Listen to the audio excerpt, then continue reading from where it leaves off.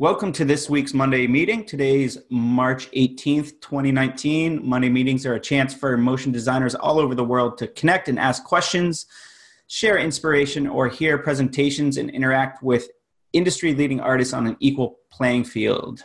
Today's topic is negotiation and etiquette within the motion design and animation industry. There's been a lot of chatter about this recently on all different Slacks and Twitters and all that good stuff. So this seemed to be a good topic, and it was suggested to us in the Brograph Slack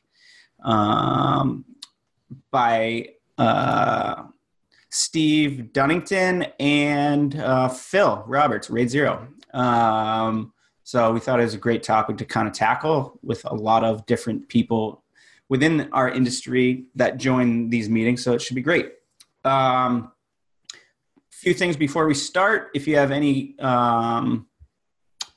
if you have a question, you can raise your hand via the new raise your hand function on Zoom. You can access that through the manage participants, I believe, or participants button. You could also just type question in the chat so we can monitor the chat and field them properly. It's essentially raising your hand. If you have any comments or questions that seem to be spammy, we'll just mute you. So, yep. And as usual, this call will be recorded. And if you have any concerns about something that was said that might be under NDA or you might just be a little cautious about, let us know and we can edit that out of the final recording. A couple other things. We have our Discord server. I'll drop the link in the chat right now. Sorry. There we go. And we have a weekly newsletter that we've been sending out. Liam's really been tackling that. It's been great. A lot of cool links from throughout the week. There's a lot of newsletters out there, but this one seems to be a nice weekly wrap-up on Fridays. So one last thing, too, is there's going to be a bunch of us at NAB. And Liam and I have kind of discussed whether we do like a meetup or a kind of a live Monday meeting or whatnot. Monday morning is the morning right after the big kind of motion graphic meetup with School of Motion and all the other sponsors. So that might be a rough morning for a few of us, depending on how you send it that night. So we'll see. But if you're interested in doing it or interested in meeting up with a bunch of us, let us know via Twitter or Instagram, or you could shoot us an email at info@mondaymeeting.org. Anyway, a lot of us will be there. So regardless if we do anything official or not, we will all see you there and hang out.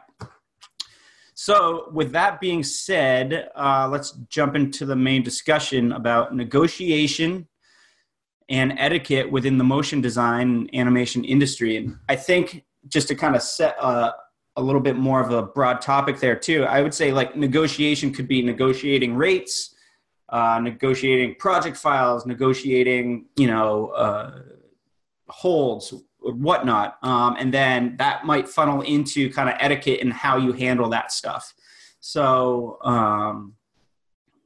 I don't know. I think, let me see. Steve, it looks like you're on the call today. Would you want to hop on and join in and kind of talk about why you thought this might be a good topic? Hey, can you hear me? Yes, we can hear you. Yeah. So I think it was in the podcast with Noseman. Was it last week? I can't remember. 2 weeks ago, maybe. He mentioned it, and I think that speaks to me a bit. But I think from my point of view, I've kind of been freelancing for probably about 10 years. No, not 10 years, probably 8 years. And I've kind of been chasing like the next job all the time, and I've always been kind of, I guess, worried that I won't get the job or whatever. But then I kind of got a bit burnt out last year, and as a result, I don't really give a shit if I get work or not this year, just because I'm wanting to do more like personal work. And I think that's actually been quite good for negotiation, just because I'm not really desperate for it anymore. So that's kind of the change that I've had. But I know that's not obviously easy for everybody if you're desperate for work. But in my case, I wasn't. So it's been quite a good way of just not being fearful of not getting the work where I was before. So not that that's really necessary. Pardon? I was just going to say, have you been able to negotiate like better projects, higher paying projects, less projects, therefore, you know? Well, I mean, I used to do more 2D, and I started kind of jumping on learning all the 3D stuff. So it's probably more recently that I've actually started getting 3D work.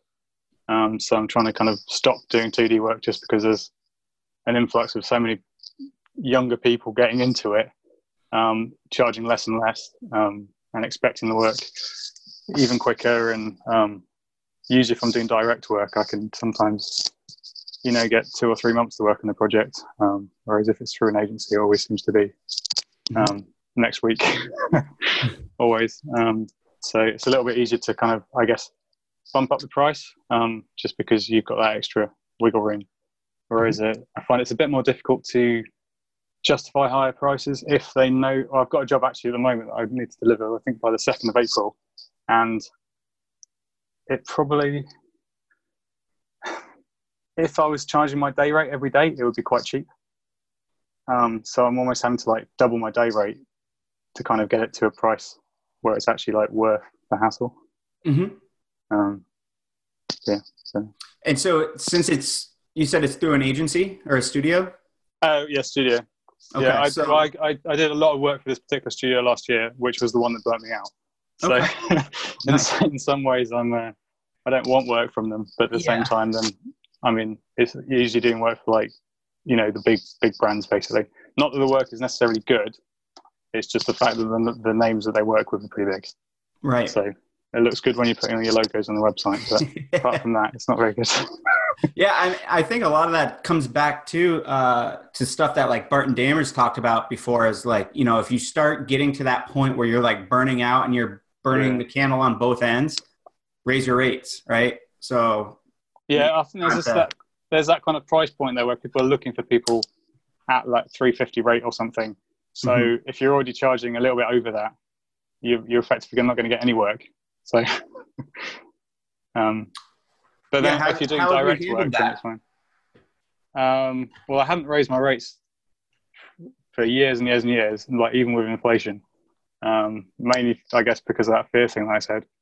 But then I was just getting too much work, and I live not like in a big city or anything, so I don't really have huge expenses. I've got a relatively small mortgage and already in the family home and stuff, so I don't really need that much money. So I think just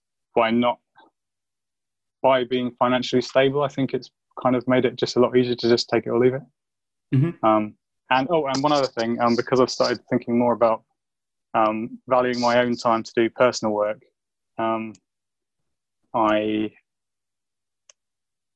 if I don't get a job, then I just get to spend more time on my own stuff. So that's kind of like an incentive not to get the job. So a lot of the time, like usually when I get an email saying, "Oh, can you quote for this work?" I usually am upset because now I know I'm going to be busy for the next few weeks. So it's kind of a nice way to kind of flip it on the other side. But yeah, maybe I don't know. Is that the same for everybody else, or? Yeah. What is anybody else? I mean, so you live kind of in a farther remote area. I'd be curious to see. Yeah, I live in. I'm from like originally from like near London, but I've moved to like North Wales, which is like really cheap, near the mountains, and there's not really a lot of big businesses here. But then because I'm working remotely from home all the time, like I never work internally in a studio or anything, but I tend to just get the project from, I guess, concept and then finish it and then send it across at the end. So it doesn't really matter where I live, as long as I've got some contacts that know that I exist. Sure. Yeah, I'd be curious to hear anyone else that might be living in cities or whatnot that are going in and like working on site at certain studios or whatnot, like in terms of setting your day rate or negotiating holds or whatnot. I would be curious to hear anyone's experience with that. I don't know. I'm trying to see who might be kicking around in the Yeah, Dan, if you're around, I know you're in New York, correct? Yeah, can you hear me? Yeah, you're a little low. Cool. All right, I'll just talk. Is that better? There you go. Yeah. Yeah, so I live in New York. I went freelance 6 months ago, and I was freelance before that for years. But my primary clients were all agents, agencies, and working on site, and just agencies you can charge a better day rate. So I was kind of like, oh, I'm making a lot more money. Sure, I'll go in, and I'm working a lot longer than anything else. But after a while, I got burned out. So starting in February, I'm only taking remote jobs, even for those same clients. But I built up a reputation with them so they can trust me and they know that I'm only charging for the time that I'm working. So, I mean, I may be only getting a few hours of work a day, but at $100 an hour, like for doing a half days of work, and now I still have like the whole rest of my day. I didn't waste time commuting. Like commuting into the city for me from Brooklyn can be like 2 hours round trip sometimes. So after the burnout, I was like, I'm staying home from now on.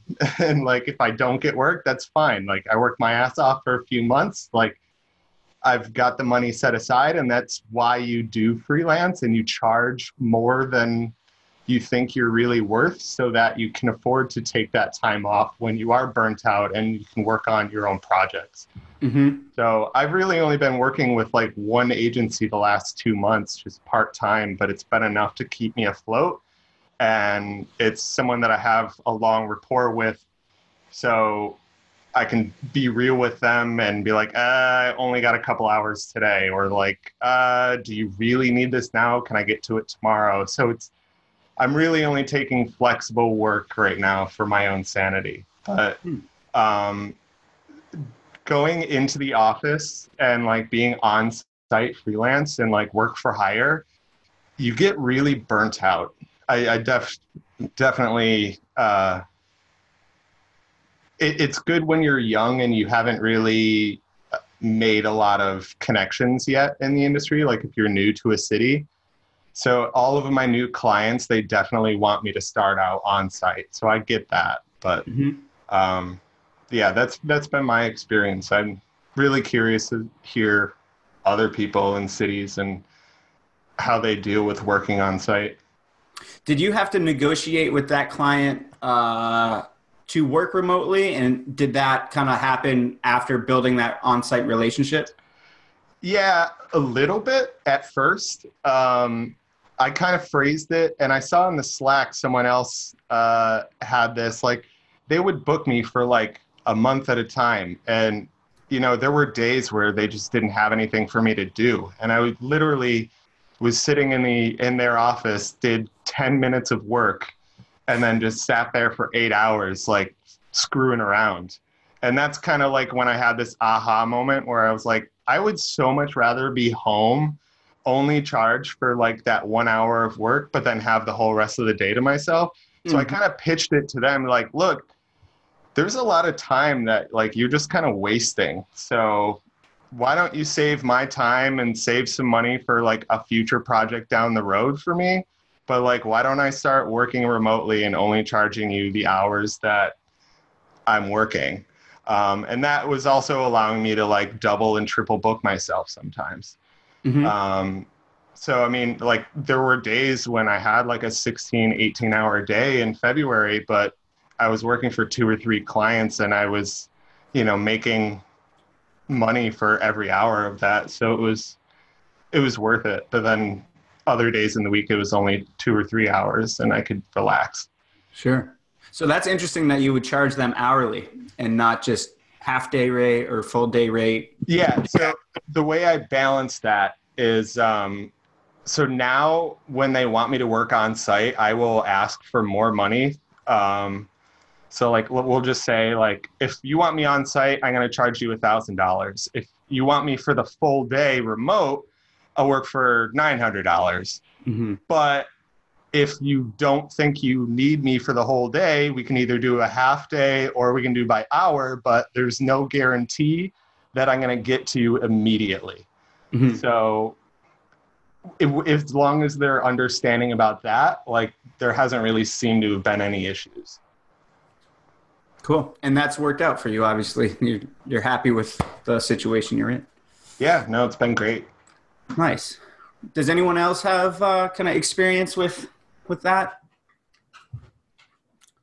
Trying to see who is in the chat.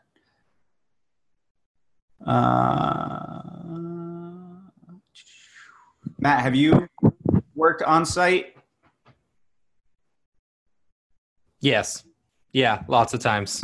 I hate it. It's the worst thing ever. You've actually done some recently, right? You've been doing some stuff on site recently? Yeah, I did some back in December. Okay.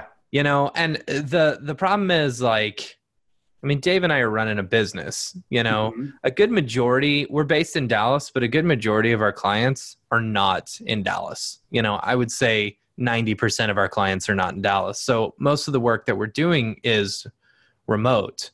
Mm-hmm. Well, this particular client just so happened to be in Dallas, and they're like, we'd love for you to come in. I was like, all right. So the big thing with that was that what I try and stress as much as possible to not have me come in, mm-hmm. because it's the same thing that Dan said, where, you know, you just sit around. I literally would sit around, and you guys were paying a lot of money just for me to sit around. And you always feel like, when I'm working at one of those places, when I'm working on site, I don't like to run my business, you know, on the side while I'm doing stuff. Sure. That's the hardest thing is, you know, doing it as a freelancer, as a business, you've got to take emails, you've got to take calls and stuff like that. And working inside a place, it makes it that much harder. Mm-hmm. And that's part of the etiquette portion of this discussion too, right? Yeah. Like, you don't want, I mean, if you're being hired to be there on site, whether you're working head down in a project or not, your focus needs to be there. Absolutely. Because I would expect that from people who I bring on, you know. So of course I'm going to give that same level of attention to the people that, you know, if I'm working in their place. Right. In terms of negotiation, I don't have a whole lot of experience with working on site. Almost all my work is remote and direct to client, but I would be curious to know if anyone here has had to negotiate like kind of the hold system and first hold, second hold, and all that kind of BS. It seems like everyone's got a different way of tackling that. Is anyone in the chat on the call that has experience with that? I think, Dan, you've had experience with it, right? Yeah. I kind of wonder how you navigate that. Yeah. Being remote too. Like, do you still do holds as you work remote with people? No, when I'm remote, I just straight up say like I'm either available or not. And if I have other things, I'll say like I can fit in maybe 4 to 8 hours of work for you this day. But yeah, the hold system was another reason why I kind of wanted to stay away from going on site, because especially in big cities, a lot of them like to do what's called like hold spamming. I had this one agency or studio put me on hold for 2 months and they only booked me for like 3 days. So, and then they would just every month be like, hey, can we have you on first hold all month? And so I just started saying like, no, I'm not available. I already have a first hold, but if you want to challenge it, let me know what days you want me. And that's basically like, all right, if you're ready to like actually book me, sure. Mm-hmm. And their response is always like, oh, no, that's okay. Just put us on second hold, which I basically ignore. Yeah. So yeah, I think it was Andy who first said like, be your own first hold. Just pretend you are always on hold and like make them challenge it. Mm-hmm. And that will force them to like actually book you or not. Mm-hmm. I wonder, I see like Sev is on the call and obviously Matt, you as well. Like, do you guys operate on like a hold system for certain artists if you need to bring them on to help with projects, or are you kind of a little bit more lax about that stuff? As far as holds and stuff, we don't really have to deal with holds. The thing is, what's beautiful about building a community of freelancers and stuff, like one reason I really love the Slack is that if we need more help, we can instantly go to like, over 600 people and say, hey, we need some help. So every client that comes up, if we've got too much work, first I throw it over to Pickle Nick. And if Pickle Nick can't handle, if he's already booked, then I try and just find some people on the Slack. I almost never, unless it's a music video that's only paying $5,000 for a 4-minute music video, which we've had like several times, unless we have no work going on, most of the time I'll say no. Mm-hmm. But we'll take everything, just about everything that comes our way, and it doesn't matter how crazy busy it gets. We just want to build and grow. Sure. I see Jesus has got his hand raised. Do you want to chime in? Yeah, can you guys hear me? Yeah, man. How's it going?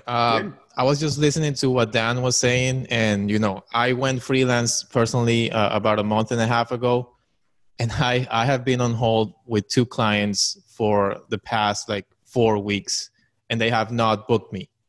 But being a new freelancer, of course, like beginner's mistake, I guess. So I guess the solution to that would be saying what Dan was saying, like, look, I'm on first hold with somebody else, but if you want to challenge it, you can, and then go from there, because I don't want to scare clients away by saying, no, I don't do the whole thing, Mm-hmm. I'm either available or I'm not. Just tell me what you need and the dates, and we'll go from there. Yeah, I don't know. Dan, do you want to speak to that just a little bit further in terms of like... Yeah, I definitely wouldn't say I don't do holds. That kind of makes you seem like full of yourself. Right. I just lie and say I have a hold, because the hold system isn't really going anywhere, unfortunately. Not until there's like a really big change in the industry, especially in big cities. Like, and I get it, like from a studio, and I think they talked about this on the Brograph podcast recently too. Like, a lot of these studios, from the producer's standpoint, they don't really know what their needs are. Like, they kind of need like a pencil in area. So and like those producers, when they go out and get holds, like they're talking to like 10 different artists to try to get a gauge of roughly who's available. Mm-hmm. So like, when used properly, the hold system is really useful. It's just unfortunate that a lot of these companies are now like spamming artists with it. So yeah, like I would avoid the whole like I don't do holds unless you're like a huge name artist. Just be smart about it, I guess. I fib a little. And I mean, talking about the etiquette of this as well, I mean, it seems like there's kind of that unspoken rule that certain artists do save their first hold for themselves, and then that really makes a studio or agency or even client have to kind of pony up if they really want you to become part of this project or whatnot. That in terms of challenging that first hold, it really makes them commit rather than just put a blanket hold on you. Right. But yeah, and that said, like if you're really hurting for work and you have nothing else, like take that hold.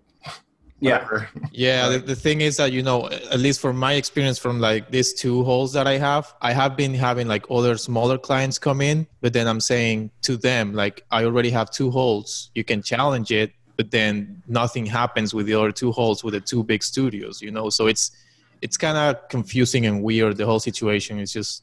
Yeah, I mean, it's just first dibs. So if another client comes in and this is what happened to me and screwed me over with being on hold for like a whole month. I was like, hey, I have a challenge. They're like, okay, well, we do want you. And I never specified, like, the challenge was for like 2 weeks of work. And they were like, okay, yeah, we want you. And then they brought me in, and it was a day by day, and they only ended up booking me for 3 days. So when they do challenge, you go to your first hold and you're like, hey, this other company wants to book me for 2 weeks. Can you pay my full rate for 2 weeks? If not, you got to let me go. So like, Okay. smaller things come in, like make sure if your first hold wants you, make sure they're booking you for the same amount of time as the challenge that's coming in. Got it. All right. Good point. Makes sense. I've got a question for you too, Dan, and this is coming from like the same mentality Matt was saying, where like I don't really hold people if I have work coming in, but I'll reach out to maybe 3 people and say like, hey, I have this project coming up in the next 2 weeks or so. Are you guys booked right now, or what's your schedule like, or things like that? What kind of etiquette could like people like me or Matt or even studios be better at when reaching out to people? Honestly, just transparency. One of my favorite studios who like they can only afford like 2/3 of my normal agency day rate, but I just love working with them. And the producer over there is just extremely honest and upfront. They're like, hey, kind of thinking these 2 weeks, still waiting to hear from the client, like not sure, what's your availability? It's just being transparent and honest as possible, I think. Mm-hmm. I really appreciate that, and it makes me want to continue working with those kind of companies. And as someone who's like hired help for projects before too, like I always try to pay as soon as I can. Like that's one way to kind of retain like, artists and artists that you want to work with is like, cool, done the project, here's your pay. Or even like if the project's not done, if the just portion of the project you need help on, like, here you go, like, here's your day rate, whatever. Yeah, a lot of on-site agencies will ask me to bill at the end of every week, even if I'm like booked for a few months. So I do enjoy working with those companies because I get paid more frequently. Mm-hmm. Yeah, and I mean, looking at negotiation too, I mean, when you're either negotiating with a direct-to-client or a studio or whatnot, that could always be one point that you can negotiate is, is it net 30? Is it net 15? Is it net 60 or something crazy with like larger agencies? So just one more, thing to negotiate in some sort of contract if you do get to that point and you need to kind of, negotiate either better terms in your favor, I got a question if I can. Yeah, of course. Related to that thing. Another thing that happened to me is that, usually with like direct clients, you try to charge upfront. Mm-hmm. But I'm working strictly remotely because mainly because I'm in Florida. So there's not really big studios here. So the studio comes to me and then they want to book me. It's one of the ones I was on hold with. And I tell them like I do 40% up front. And then the producer calls me and says like, listen, that's not really something that, people do in the industry and whatnot. And we are going to pay you super fast after the project is done. So I just wanted to see, what's the standard out there? Because sometimes you're able to charge up front. But it looks like if you're working with a studio and as a freelancer, you're not supposed to do that. And it makes sense because, they got to be paid first to be able to pay their team. Yeah. And go ahead, Liam. Yeah, I was going to say, no, they don't have to be paid first. Like if they're a legit company, they should have money in the bank to pay you. Okay. The only time that I am ever not paid up front is if I'm on a retainer.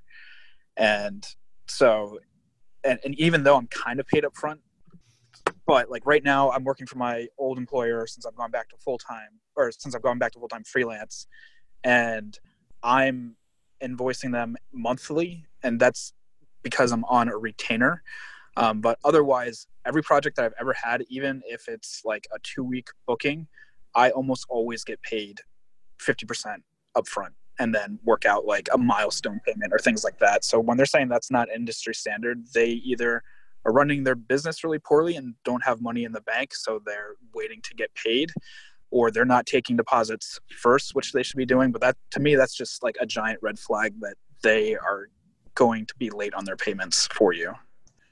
Yeah, I thought it was really strange, but since I'm starting out and I do really need the work, I just went with it. So we'll see, I guess. In my experience, I've experienced the opposite, Liam.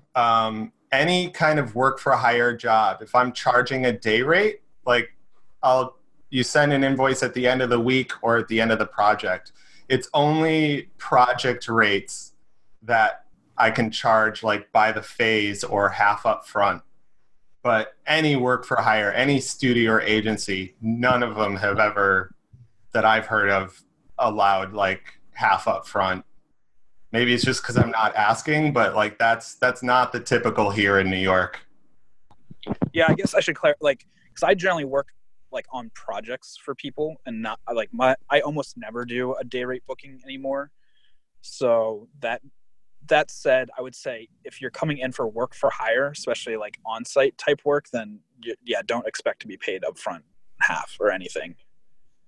Yeah, I think it's tough for like an agency or studio to pay that upfront, because even though they might hold you for 2 weeks, you might only do 3 days of work or something like that, Dan, and for them to give you 40% of 2 weeks up front, like that just doesn't make sense as a business necessarily for them. Mm-hmm. But if you do like project-based pricing, then I would say a deposit, make sure that everyone has skin in the game. Like if they give you money as a deposit, that project's happening, it's off to, it's getting kicked off, and then you're also committed to it as well. Studio day rate stuff, I think would be very tough to get that deposit. And I think similar to what Dan had alluded to there too, it's just not necessarily standard, it seems like. But anything direct to client or project based, like I would definitely do something to get a deposit, and with a varying degree of percentage, whether it's 25%, 50% or whatnot, with different milestone payments. So I guess it depends on the situation.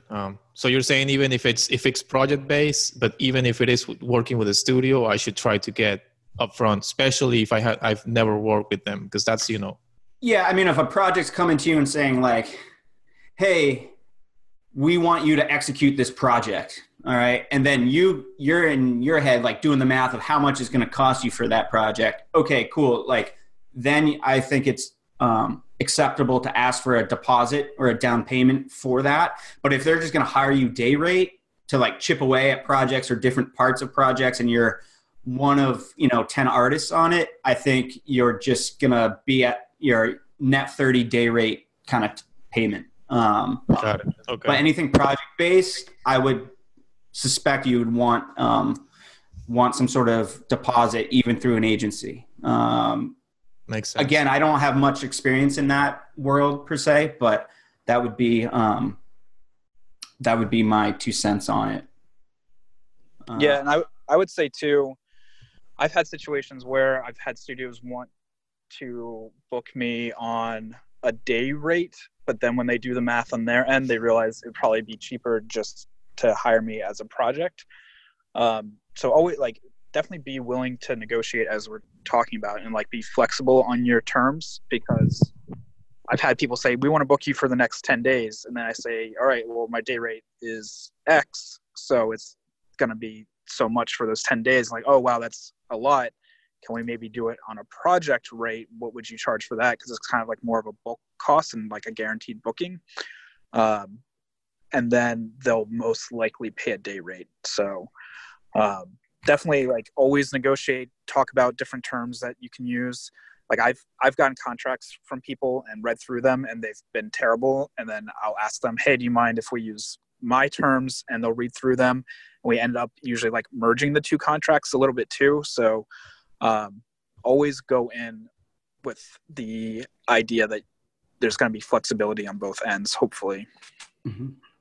Yeah. And I think too, booking yourself through like bigger studios, or I'm not sure who was, holding you or approaching you for that, but if they have a reputation and they're like a known studio, known name, they don't want to screw their reputation by all of a sudden not paying you, or, like I would feel somewhat safe with that. But yeah, anything that would be like a new client, direct to client, or a new project, definitely deposit would be the way to go. And it looks like most people agree in the chat. Tony's saying, studio work, 30 days, net 30 or so, project-based stuff, half up front, 40% up front. But yeah, I don't know if anyone else wants to chime in on this, but feel free to.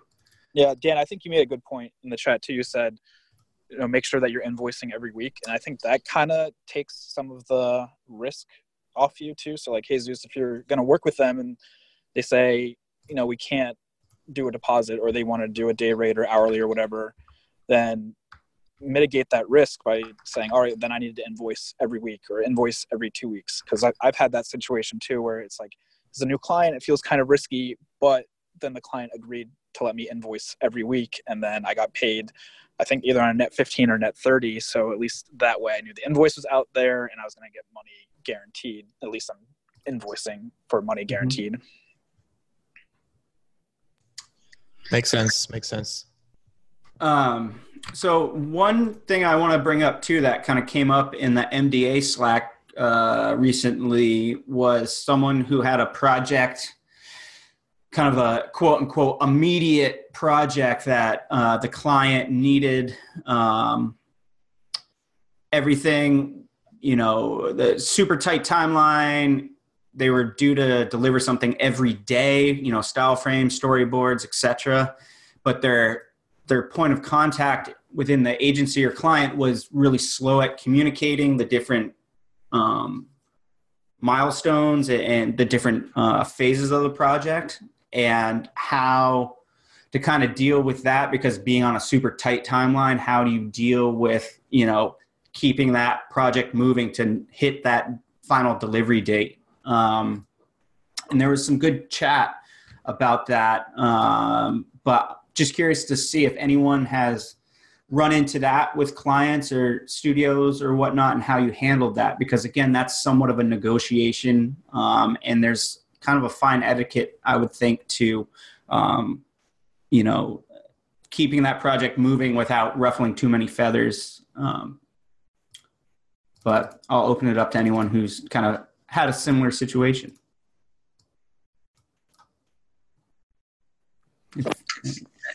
I mean, I've kind of had those situations, and it kind of goes along the lines of like setting your boundaries for like revisions and stuff too, like making sure that who you're communicating with has the final say in revisions.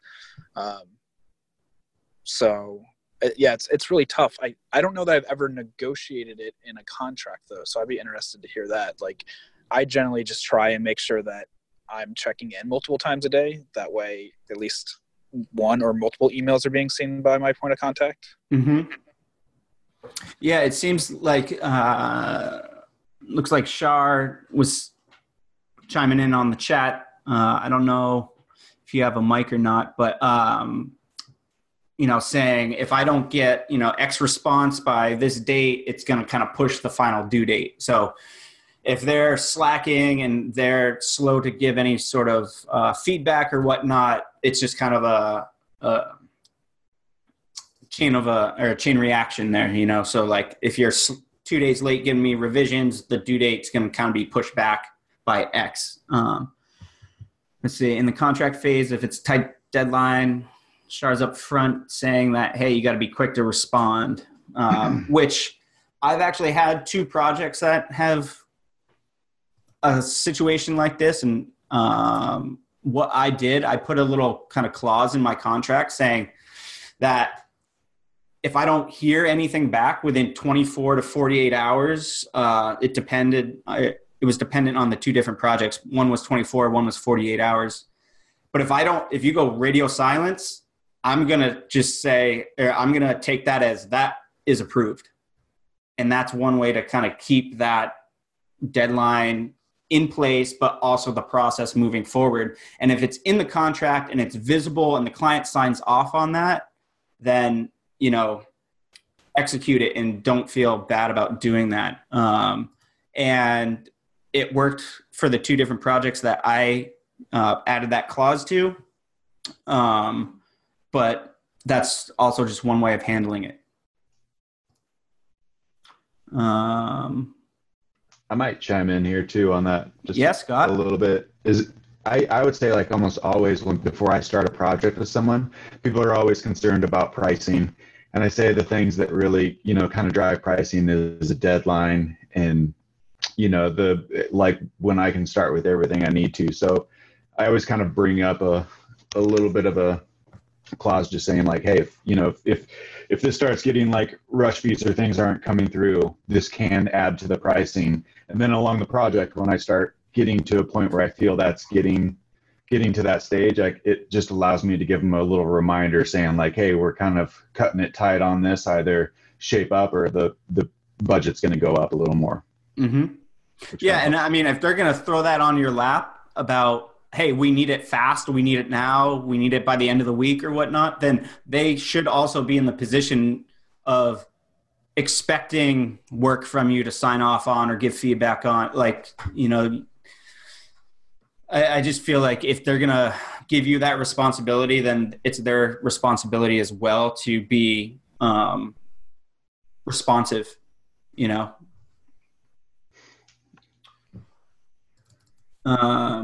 Let's see. Mariner's asking in the chat how to establish your kind of point of contact. One of his biggest issues is multiple people commenting on one project and it stalls as a result because of their contradicting opinions.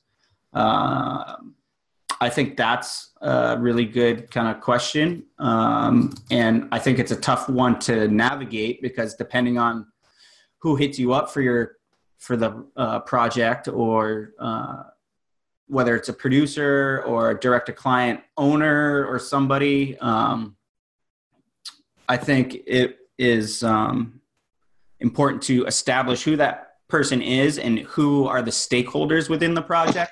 Because if there's people commenting on the video, but they really don't, in the chain of command over there, don't really have a say, like could get trumped. Sorry for using that word, but you don't want to get stuck in that kind of hamster wheel of like their internal debate. Like figure out who is the main stakeholder and kind of hopefully that's your main contact. But I would be willing to bet that's the feedback you want to be listening to and not all the other noise that might be chiming in on the email or the Frame.io or whatever platform you might use. Let's see. Dan's I just wanted to chime in. Yeah, go ahead, Elizabeth. Just on what you were saying, I was when I was thinking about how to build my business as a motion designer, I thought really hard about contracts because I'm so sick of them and they're annoying and they're ignored. They're not read. They've got a lot of bullshit in them. They're scary. They're scary to clients, just all this stuff. And the thing that won me over, and I forget, this isn't my idea, but I had a B8 moment, which was a contract can be just a crutch to find out who your real approval chain is, right? So if you're working with a producer without signing authority, that producer is not your approval chain, even though that's the person you're working with, in order to supposedly approve the intermediate deliverables. The person who actually had the signing authority and signed your contracts is the person who you will be your final, final underscore final underscore final will be escalated to that person. It'll be the first time they see it. And that's really who you're working for. So, I'm since I had that revelation, now I'm a big fan of contracts, even if they just have, lorem ipsum on them, just so I can grab that name out of folks. So. And did you have to kind of navigate that in a certain project of, trying to figure out who that approval person was and really wait for them to chime in on stuff? Oh yeah, no, that totally happens over and over again. I think a lot of people recognize that, you have a hard time getting, I'd say almost every project, you have a hard time getting approval or even any mind share early, right? Like just, your precious animatic is not going to get any eyeballs, at least by the right people, right? Your draft one is not going to get seen. You can try, but it's, it's rough. And then you try to expand. At least if you have a name, you know that they're not on the mails, right? So. And in terms of like etiquette too, like what are your thoughts on if you're kind of stalling out with the producer or there's not good communication or whatnot? What's your thought about finding that name in the contract and kind of elevating your project beyond the producer? Yeah. So I think it comes down to there's two types of projects. Either you're project managing it yourself, the motion design side of it, or you're working work for hire. So if you work for hire in terms of a day rate, the studio that's hired you is the project manager. And if you have a slow day, it's frustrating, but that's on them. Absolutely. If they're late to give you feedback, that's on them. And that's what personal projects are for, is pull out their crappy machine and get it done, right? You're on site, right? But if you are remote, that's a totally different, usually with remote work, you're also project managing the aspect of, okay, I need your feedback in 3 days, or else, right, the following will happen. And what I'm a fan of is the presumptive close. So that's it's a shitty and desperate move, honestly, but it's there, especially use it with the person who's not the final stakeholder, right? So do you need that defined, or? I think that's makes sense. Presumptive close, I don't know how. So. Yeah, I think, speaking personally from my experience, if I've had a couple projects stall out, and I do know who that final stakeholder is, even though there's a producer and whatnot involved, if I send 3 emails to a producer and I'm not getting any emails back, or any sort of feedback, then I'll kind of elevate it to, that next level, whether it's just a CC on the email of like, hey, still waiting to hear back. And maybe that stakeholder then can nudge the producer of like, hey, like, what's the deal with this? But I think, again, just etiquette wise,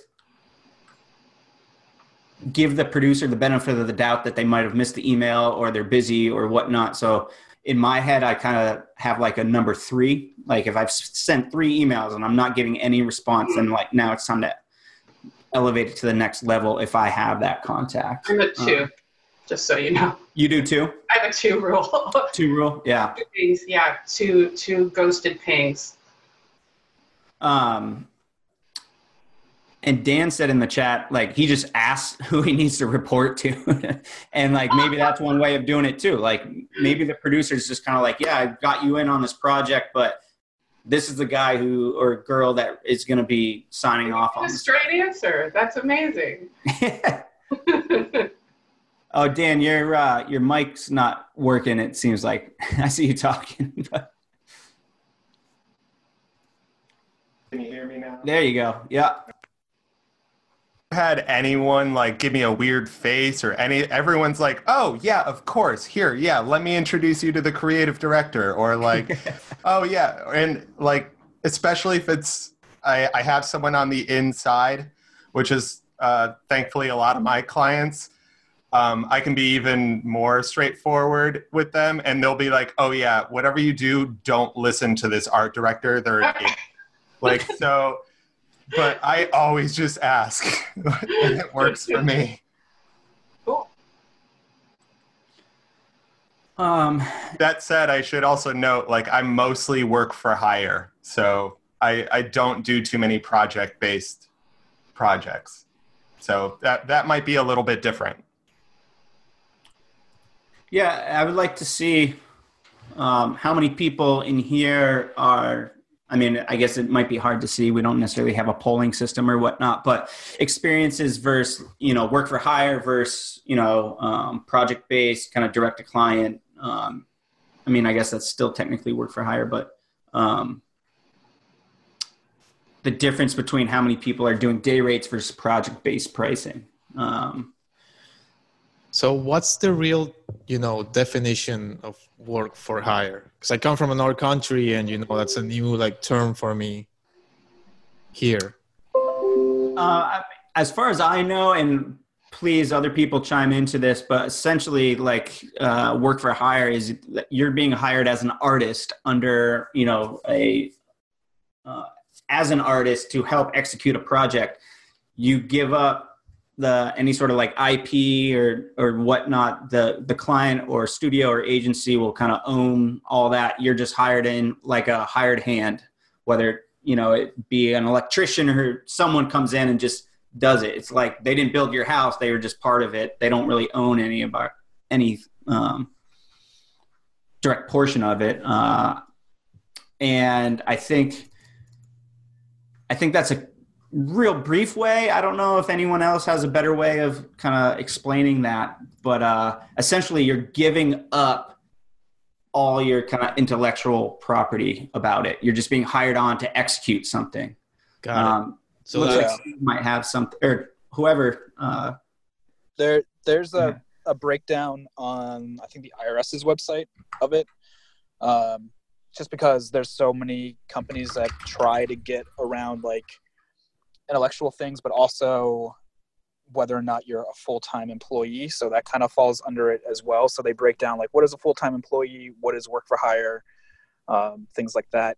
I think it also varies state per state a little bit too. So just double check. Cause I know in, I think 48 of the states that almost always people are considered work for hire, but there's a couple ones. I think Hannah is lucky, in Montana, they have a couple more rights than other states. So just double check with your laws in that state or country if you're listening outside of the United States. But for United States, definitely on the IRS, and I'll try and look for the link and put it in the show notes or in the weekly email. There's a cool breakdown of it. And I think it's mainly 10 points that you check off. Be are you doing this? Are you doing this? Are you doing this? Are you doing this? Then you're definitely work for hire. Mm-hmm. If not, then you still should own your intellectual rights. Yeah, I would definitely like to have that link. And I have a follow-up question for you, Mark, since you're talking about, the intellectual property and all that. So basically that means, and I want to see also, what Dan and everybody thinks about this. If you're working freelance and you're working, remote, how do you handle project files for the client? Because I know that there's a lot of people that charge an extra fee for that, but then there's also a lot of people that don't really, they don't give a crap, about that. Mm-hmm. Yeah. I mean, go ahead, Liam. I was gonna say if you're work for hire, you have to give up the project files. That's what you're there for. You're there to make work for them to own. Yeah, okay. If you're being hired as work for hire via whoever, essentially they own the project files already. If you're going to be working, project based or direct to client or something other than the specific work for hire, and then you can negotiate rates or prices for project files, but I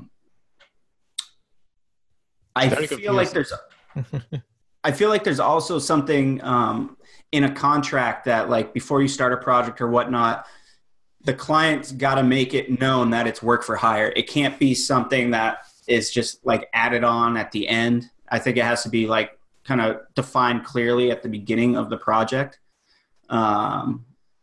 Okay. That's my take on it. I don't know if anyone else has something to chime into that, but Steve, I noticed you had something about kind of the work for hire stuff. Yeah, I was more talking about thinking about how when you're like doing a project fee, you're kind of taking the risk that it might go over, rather than say if you're doing like a day rate where you'll get your rate every day that you're working. So generally, I always try to take project rates, because then if I can double up projects and I'm not necessarily expecting to be working between 9 to 5 on that project, because they're just expecting the project to be finished within 8 days or something. Mm-hmm. So you can actually generally tend to do a lot better if you're doing a project fee. But then you potentially could end up, ending up having to do a few late nights to fix any problems or whatnot. But, right. That's my experience. Let's see. Yeah, I think everyone's just kind of echoing the same thing in the chat about work for hire and how they own the project. And it should be laid out clearly in the contract beforehand. And whether sometimes it is project-based, can be work for hire as well. Speaking from experience, I did like an album cover and it was work for hire, and I sent them all the project files and all that. But it was specified in the contract that you signed beforehand. Okay. Yeah. So if I'm being hired as a day rate, like freelancer, I should consider that they're gonna want, of course, the project files, and that would be work for hire. Yes. But if if I'm being hired to do like style frames for like 3 days for this, I don't know, this person that, is the middleman between the real client and the team, then maybe I could try to charge for the project files. You'll probably still be work for hire. Okay. The only way that you're really not work for hire is if it's direct to client in the project. And sometimes if you're working with a middleman, maybe, but it's all dependent on their contract too. But definitely, like if there is, say you're working with an agency and they're working for Nike and you're going to be working on that Nike project with them, just because you're doing the storyboards and everything at like a project rate, that agency is going to expect you to give over those project files. Mm-hmm. Okay.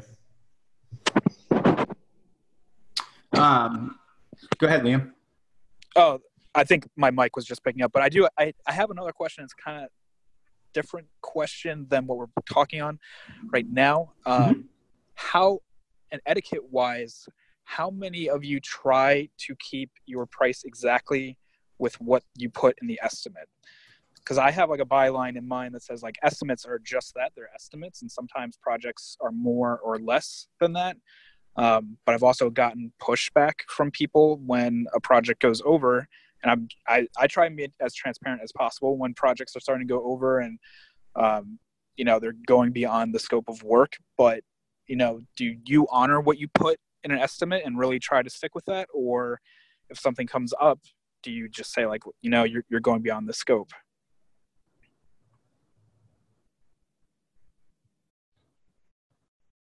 Tony, do you have anything to you want to answer that?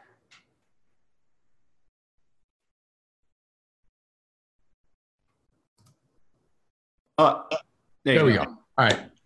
No, right now I've been fortunate enough. The places I'm getting the bulk of my work, the one studio I'm doing project-based stuff for, I've done kind of enough projects there that we'll just budget it out on the front end. And they're very good at taking care of, they're usually like the middleman between, they're hiring me to help them with their clients. And if things start to go over, we've got a project right now that's drug on since August. through a bunch of revisions and stuff, and they're going back and pushing back against their client to negotiate more rates to compensate for all that. So I've been well taken care of as far as that one goes. The other one where I do a lot of in-house work, that's usually set up front too, but that's they tend to have overages, and they just know that they do. So I'm usually billing them weekly or bi-weekly, depending on the amount of work. So I haven't experienced a lot of, having to go back to the table on my end to cover that so far.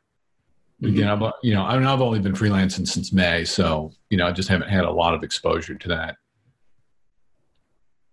I add something to my estimates in the header that essentially says the following proposal provides insight to estimated cost to deliver X project at X number of seconds, provided on the storyboard or script or whatever it might be provided to you, or assets, just kind of a blanket statement like that. And then at the end of my estimate, I also say pricing is based on the costs involved to fulfill the scope of work.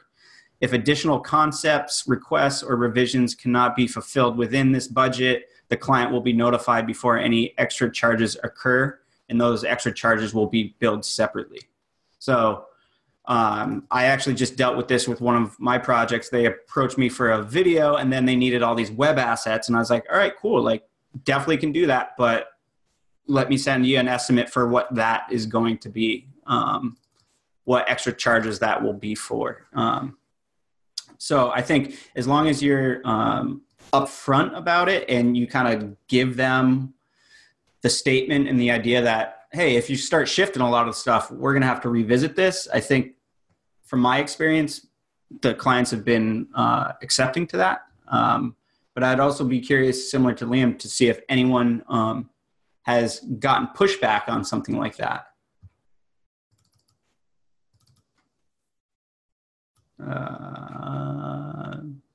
Maybe not.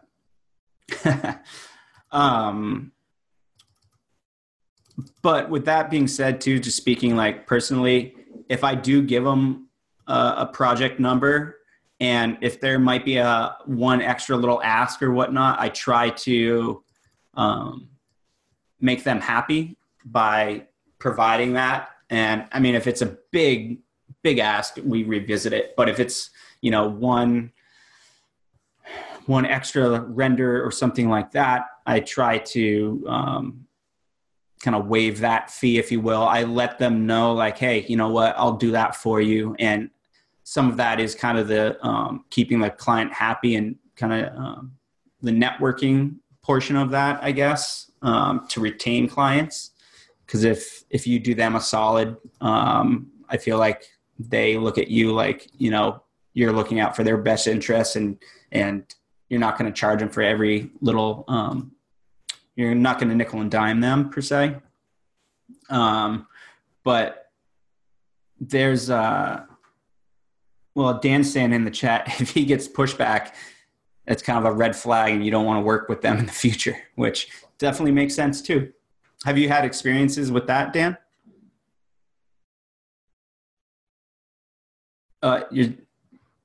You're unmuted, but we still can't hear you.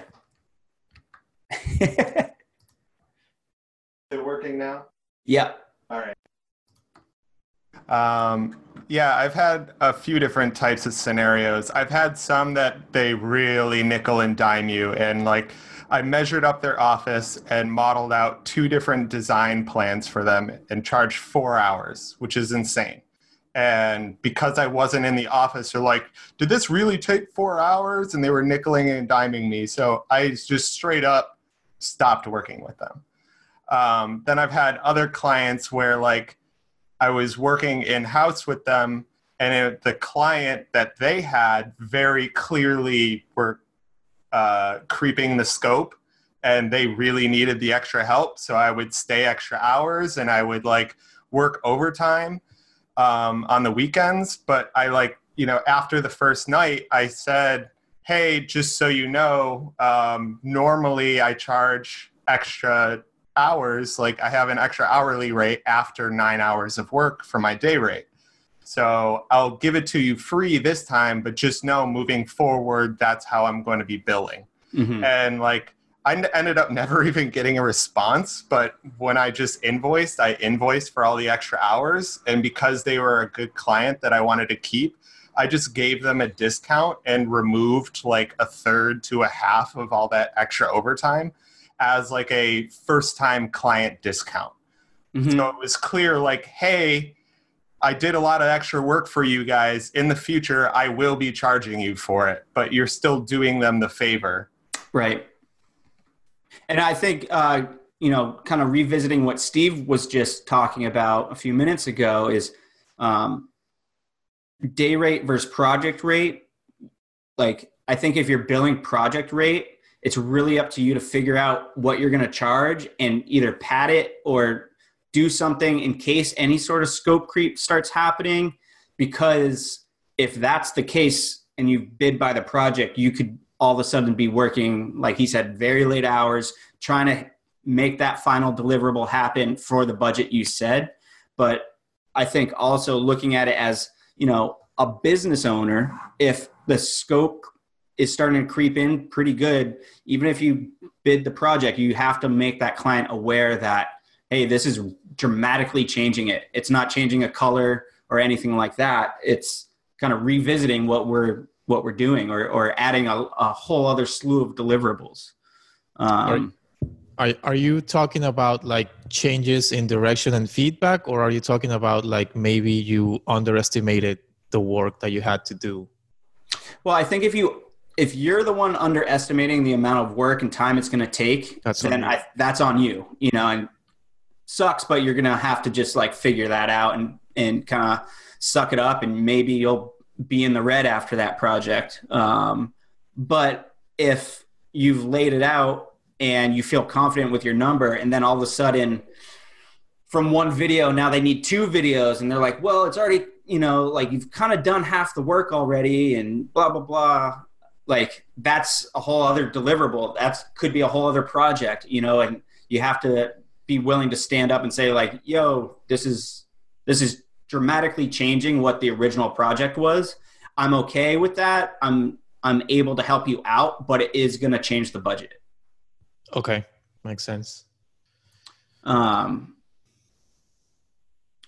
Let's see. People are just kind of responding to Dan's point about giving a kind of a discount or a quote unquote discount, because that goes a long way with client relations, or it's kind of a cool client discount or whatnot. But yeah, let's see. If you underestimated, Dan's saying if you underestimated, it's your fault. If the producer messed up or if the client messed up, then that's on them. But you also can, you can be the hero. You can come in and like save their ass. Right. But it might cost them more, but you can save them. Think big picture and, do this one favor for them now and then get more work later, I guess. Yeah, exactly. I had a client where essentially that exact thing happened. Like they were like, oh shit, like we forgot to add this to the scope. And it was 5 still frames or something like that. And I was like, you know what? I got you. No worries. And I've done 3 more projects with them. You know what I mean? So it took a little extra work from me, but like in the big scheme of things, it was worth kind of taking that hit on my end to foster the relationship for, looking more big picture long term. Makes sense. Okay. Yeah. Let's see. We're past 11. It's about 11:15. Does anyone else have any specific questions or whatnot? I'll look through the chat. I just want to piggyback off what you just said. I would, if you're giving them a discount, definitely still put what it would cost in your invoice and then have a separate line item for that discount, just so they can see the value of that extra work that you did. Okay, that's a good tip. Yeah, and if anything, it looks like, oh, sweet, they're hooking me up. And it's not just like this verbal communication or an email that like brought that, to their attention. Whoever sees that invoice, right? Like whether it's the executive producer or accounting or whatever, will see that like you're doing them a solid. Right. Marin is saying in the chat, has anyone been approached by someone who had no idea of the scope of what they were asking, and how did you handle that? Yes and no. Yes, I've been kind of approached with stuff like that. And for me, that's not a red flag per se, but a very, very deep yellow caution flag. And pretty much what I will do with them is continue the conversation, but say, hey, I can't even give you an estimate until you give me a better idea of what you need, whether it's assets you might provide. Do you need me to storyboard it? Do you need me to write the script? Do you need a voiceover? Like, you have to kind of push back to them and say, hey, develop this idea a little bit further before I can really sink my teeth into it, because I want to, A, give you the best product I can, B, estimate it as well as I can, and C, like, keep it moving, because all of a sudden, if you don't have an idea of what you want, we're going to be stuck in the development phase, or, phase one for X number of days, or however long, like an infinite amount of time, if they're just kind of spinning the wheels. And it's to their benefit to iron all that out before approaching you, or before getting an official estimate. What if they say, why don't you just tell me your day rate? And then, well, I guess that doesn't, apply either, because you got to know the scope of the work to know how many days you will have to work on it. Yeah. Okay. Yeah. And I mean, it's as simple as, getting on a call, and sometimes you have to educate the client, right? Like, and I think this happens more often than not with direct to client business. If you're working with a producer at a studio or whatnot, they obviously have, been through this before. But if you're getting direct to client work, you might have to take a little bit of time to educate the client of like, all right, so before I can really give you anything, this is what I need on my end, to really understand the scope of what you're asking me to do. Got it. Yeah. People are just saying like, come back to me when you know more, or Char's also saying that he's got a list of questions, he or her, I'm sorry. Give them a list of questions. And I believe there's some resources out there. I think The Future has something that deals with this, kind of like that initial client meeting and certain questions to ask. And I think within some of those questions should be, who is the stakeholder, like outside of what assets are coming, to revisit what we were talking about earlier. That's a place where you can really iron out who's going to be making the decisions and who's a good point of contact. I'd say I think it's important if you have a client who hasn't done much motion work, because I kind of split some of my time with bigger professional studios and then with just kind of smaller direct-to-client work. And I feel like those smaller clients, kind of the same way you kind of give the cool client discount, educating them, like teaching them how the process goes is helps everything go a lot smoother, and they really appreciate it in the long run. And it gives you a lot more, they try to figure out ways to use you in the long run. I think that stuff is huge. Totally.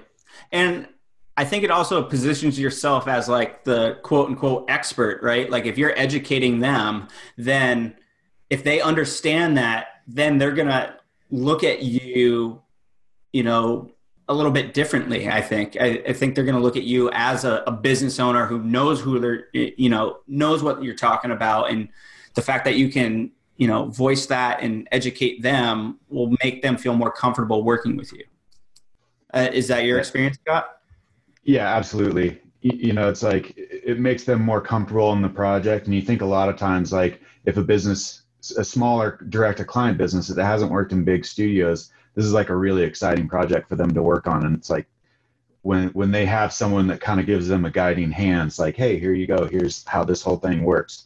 It's like going skiing or snowboarding for the first time and you've never been, but your friend's been, is an expert. It's like, he going to leave you in the dust, or is he going to sit and kind of help you, enjoy the experience through the day? And it's like I think it makes a big difference. I've had a lot of people that I've worked with on that small front that have gone out and told other friends and got me more business just because of that alone.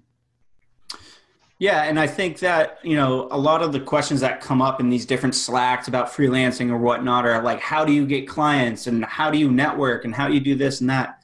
And I feel like a lot of a great answer to those questions is essentially what Scott just said. Like, if you're willing to help people out, you're nice, you're education, or I can't talk, educating people and being transparent with them. And like Sharzian saying in the chat, the more clients kind of are drawn to you and the more referrals you'll get. And, even if the project doesn't work out at that moment, you'll probably be the next, if something does come up, they'll call you because, you've taken the time and effort to really explain to them kind of what an animation project looks like.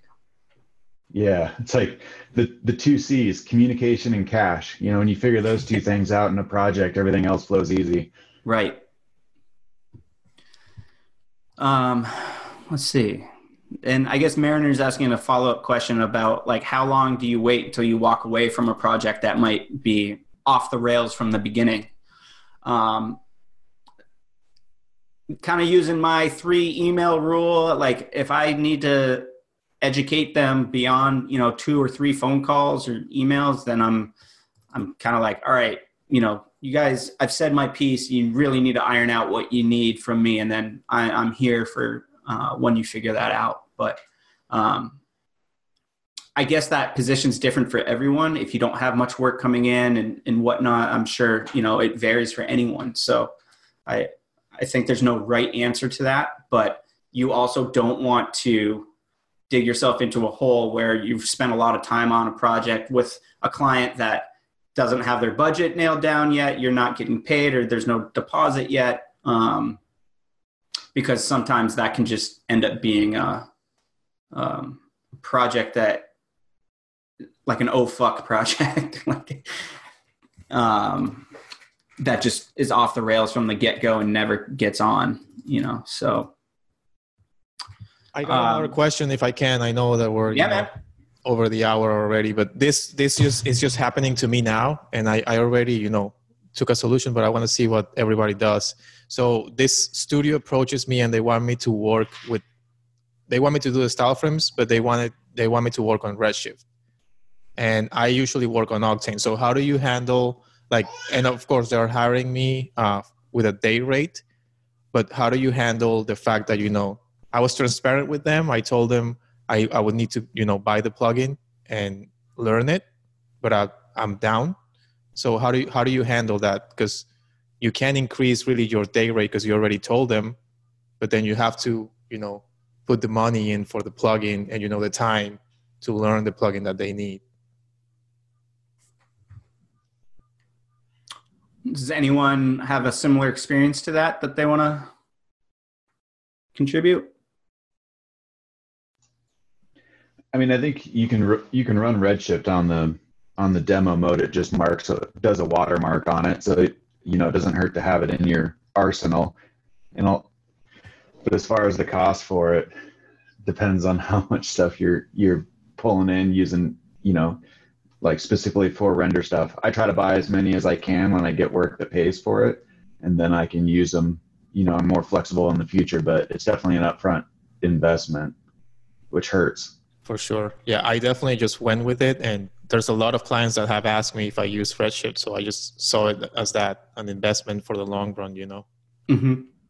But I was just curious to see what you guys thought. Yeah, I think what you did and how you handled it is probably best. It's an upfront cost to you, but it will make you more marketable in the future. And I think also you sucking up the cost and not approaching a studio or a client saying like, hey, I have to buy this plugin to execute your project and passing the cost off to them. Like, I think that's a little bit murky because like, then they might think that they now own the license to Redshift, right. And they're kind of renting it to you or letting you use it. So I think you just buying it personally up front, like that's a great way of handling that. And, I think in terms of learning it, outside of the hours that you're being paid for, it's up to you to kind of deep dive into some of the training, and really figuring it out. And I think there's a lot of free resources out there and, different Slack channels with a lot of knowledgeable people in them where if you do get stuck, I know a lot of people they're very willing to help out and answer any questions that you may have, especially the Octane to Redshift. There's a lot of crossover, but it's just stuff that's named differently. It does the same thing, but you got to just figure out what it is, Yeah, and I was transparent with them. I told them I've used the trial and, I didn't feel like there was a steep learning curve for me. And they were cool enough to just decided to go with me, even knowing that. So that says a lot about them, I guess. Yeah, that's great. That's great. And I don't know if you're working with any other artists on the project there, but that is probably the best kind of wealth of knowledge you can find too. Like if you're working with other artists that have good experience with Redshift on this project, being on a Slack or however you communicate with them, asking them questions, like this is a great time just to like fire off workflow questions, or how do I do this? Like I do this in Octane, but how do I do it in Redshift? And I made that jump a couple months ago, and a lot of people in the Brograph Slack and the MDA Slack, like Liam and Billy, and there's a lot of people out there that have helped kind of coach me through of like, all right, you did it like this in Octane, do it like this in Redshift. It's the same thing. It's this node's named X, Right. So makes sense. Cool. Yeah, man. But congratulations on getting into Redshift. That's rad. And as I'll say this too, as a remote freelancer, if you start doing direct to client projects and not necessarily day rate stuff, the benefit of Redshift is being able to use the render farms. And that was one reason why I made the shift, because I don't have much horsepower here on my machine. I've got 3 1080 Ti's, but on like a heavy lifting scene, like it's still chugging along. But if I can send that up to Pixelplow, or there's a couple other render farm services that do Redshift, I can keep working while having it rendering in the cloud. And that was a huge time saver for a few projects of mine. So awesome. Yeah. I'm really excited for it too. Nice. All right. Well, we're almost at an hour and a half here. I've got a few links and inspiration that I'll share out. And let me see if I can grab. First off is Andrew Price, who's Blender Guru, just posted out on Twitter that he's starting to dabble in Houdini, which will be interesting to see because he's been in the industry obviously for a long time, very smart, knowledgeable dude. And it'll be interesting to see how he dives into Houdini and how he might start integrating that with Blender. So check that out and maybe stay up on his Twitter and see what happens there.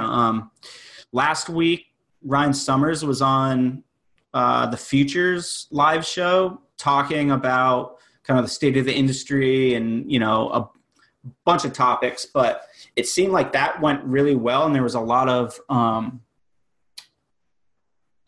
what's the word I'm looking for? A lot of interaction with people in the chat. And it seems like they might be doing a series or at least a few shows about squashing the beef.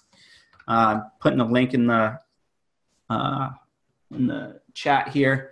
But it seems like there's a lot of varying opinions within our industry of, rates and how to handle projects and artists versus business and all this stuff. So there might be some interesting discussions happening there pretty soon. I think Andrew Embury has responded, and I think he's going to kind of be the first guest or the first one they're going to have on. So if that's the case, that will be a really good, interesting discussion or debate. Andrew has posted, he posted a Medium article or Medium blog about the School of Motion article that came out a while back, a few years ago. Was it a few years ago? Maybe a year ago or so, about studio freelancers versus remote freelancers and whatnot. I believe that was a motionographer article. But if you haven't seen this blog that he wrote, it's a great kind of counterpoint to Joey's article on motionographer, and we'll link to both of those. I'm going to pop it in the chat right now. That's Andrew's Medium article. Other than that, let's see. Raphael Rao just posted a new personal project. It's called Meters, and it's pretty fucking sick. I'll link to the Behance page. Some beautiful rendering stuff. Some old analog kind of meters and whatnot. So I guess that's why it's called Meters. But some amazing like texturing and whatnot in this project. So definitely check that out. All rendered or created with Cinema 4D and Octane. And definitely check that out. School of Motion also sent out their newsletter this morning that had an interesting article about a study that finds that artists become famous through their friends, not their originality of their work. And I thought that might just be an interesting read for people with so much talk about networking and going to different events just to network and meeting more people within the industry. I would say, the article is pretty interesting, but it does reference like more of the fine artists back in the day before social media. I mean, this is early 1900s stuff, but worth a read. And it does just kind of show the power of networking and who you know and who you meet up with and whatnot. And then finally, there was a update to the Nitro box, which is Nitro 4D. He creates some amazing plugins for Cinema 4D, and he just updated a really cool a tool that he's generated. So there's some good like modeling stuff and kind of retopo tools and whatnot. So check that out. And if you don't know Nitro 4D, check out their website. They do some really cool stuff. Let's see. Action VFX just rolled out a subscription model as well. And Liam's saying it's $5K a year to access everything. So let me pull that up right now. Action VFX. And, okay, so this is all explosions, fire, particles, water, bunch of kind of stock footage for visual effects. So I will put that in the notes as well.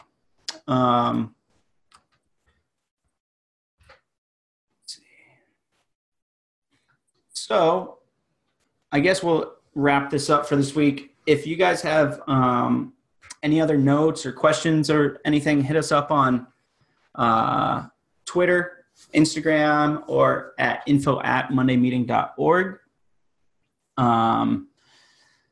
Next week, we have a guest on, I believe. I'm just going to look at the calendar. Yeah, next week, we're going to have Kyle Hamrick doing a After Effects presentation. So that's going to be worth checking out.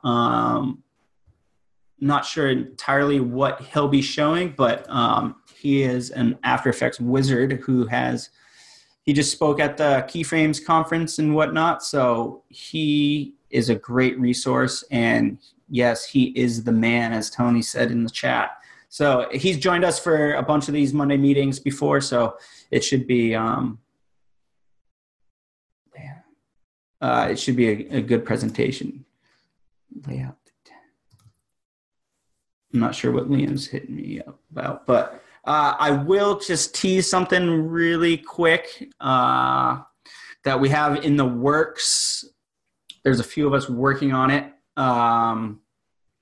but a few of us are going to start our own little conference that's going to be launching pretty soon. We'll have more information coming out in the next few weeks. But it's going to be an event / conference like no other. Definitely reinventing and trying to reinvent the whole motion animation conference. And I think it's going to be something that will be a nice, fresh breath of air for the industry.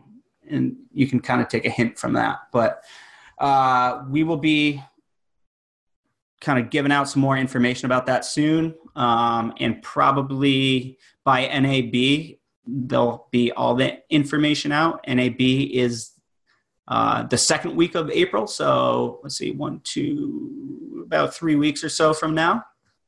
But we're really excited about sharing all that info. So just a little hint, keep an eye out for that info. But